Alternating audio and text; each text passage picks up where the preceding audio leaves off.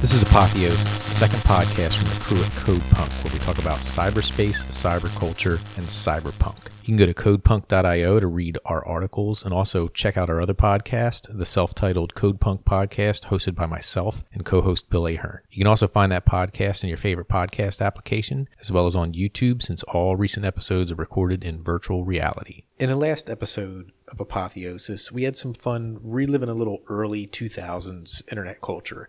But what we're doing here on CodePunk with Apotheosis is digging deeper into the roots of cyberspace.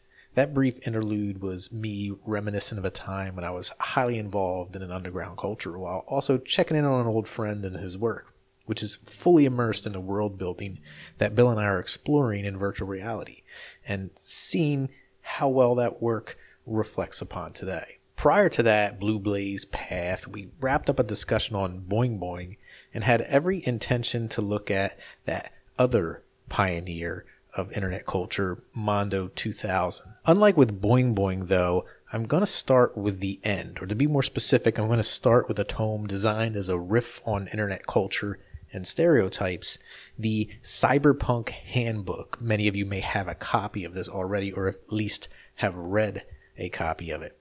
The subtitle of this book is The Real Cyberpunk Fake Book, which tells you about all you really need to know. The question then is whether the Mondo take on cyberpunk in a satirical sounding tome is as poorly comical as the previously read Happy Mutant Handbook, which since our last analysis has been relegated to the recycle bin of history, or at least my own personal recycle bin. Spoilers, I'll be ripping on this tome and Mondo a lot in this episode.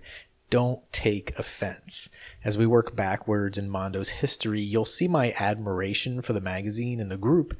In this post, you'll see my disappointment. Shelving this into the category of I read it so you don't have to, Mondo's cyberpunk book might be even worse than the Happy Mutant Handbook.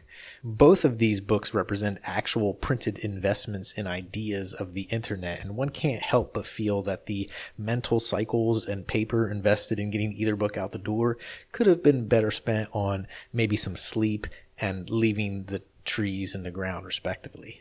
I'm trying not to be harsh, but there are plenty of us who grew up in the early years of the internet, wrapped in modem cables, tripping over floppy disks that were actually floppy, and navigating BBS systems that didn't consider computers, cyberpunk, or the digital space as a trash heap of jokes.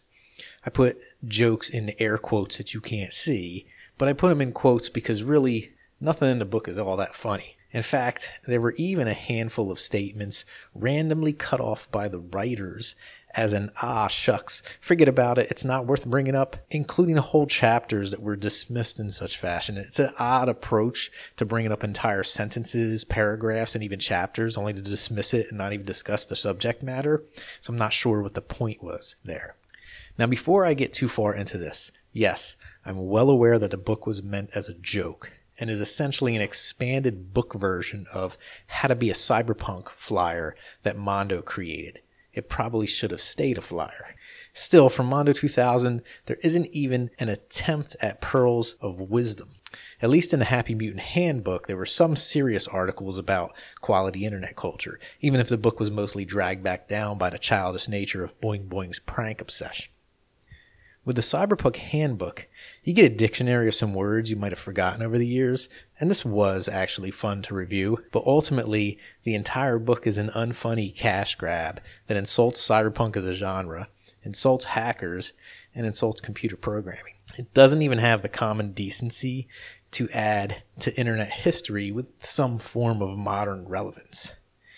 The idea of the Cyberpunk Handbook holds more cultural value than the actual book itself. The book itself is a half-written idea wrapped in a leather jacket, wearing mirror shades, and outlined nicely into listicles. At least they foreshadow BuzzFeed's contribution, or lack thereof, to the internet. I read the entire book yesterday, and as I'm talking about this, I'm forced to pull it off the shelf because I can barely remember anything of importance that I'd want to bring up in a discussion. The authors mix different subcultures together rather than truly defining cyberpunk in any real way.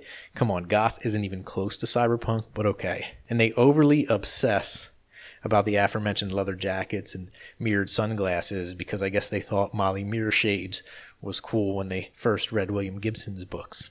They diss Tron, misspell way too many words. I guess that's cool, bro. And mention bestiality a few too many times. I don't know if they were 10 years old when they wrote this. The book is forgettable. And I only even followed through with this discussion because it paints a clear picture of why Mondo 2000 ultimately faded into history. Both the Cyberpunk Handbook and the Happy Mutants Handbook open with a foreword by Bruce Sterling. In fact, so many of the same people and ideas are referenced by each tome that you would be forgiven for confusing the two or think that the Cyberpunk manual was a discarded rough draft of Boing Boing's attempt. The reason I led with this publication is because of how well it overlaps with Boing Boing's prank culture. Sharing similar writers and similar geography essentially took both publications in the same direction with the same influences. And short of the science fiction authors and hackers who contributed to the work, they share the same comical obsessions that eventually watered down the publications. The Cyberpunk Handbook was published in 1995. This was the same year that the Happy Mutant Handbook saw the light of day. In fact, the movie Hackers also appeared this year, which was a comical Hollywood interpretation of both hacking and the 90s. All three contain a similar view of emergent youth culture around computers, but each was also just one step far enough away from reality to be a pseudo-representation couched in self-deprecating, semi-nihilistic humor. This was the early years of Clinton neoliberalism. The mystic 60s and 70s that influenced the early internet culture and early ingenuity had already faded. The 80s battleground between Reaganism and left libertarian counterculture concluded with consumerism now adopted as the dominant religion in America. Bush I merely built the bridge between Reagan and Clinton, with Clinton's free trade stance and emergent neoliberal philosophy of the Democratic Party convincing the youthful transgressors of the new decade that little would change in politics.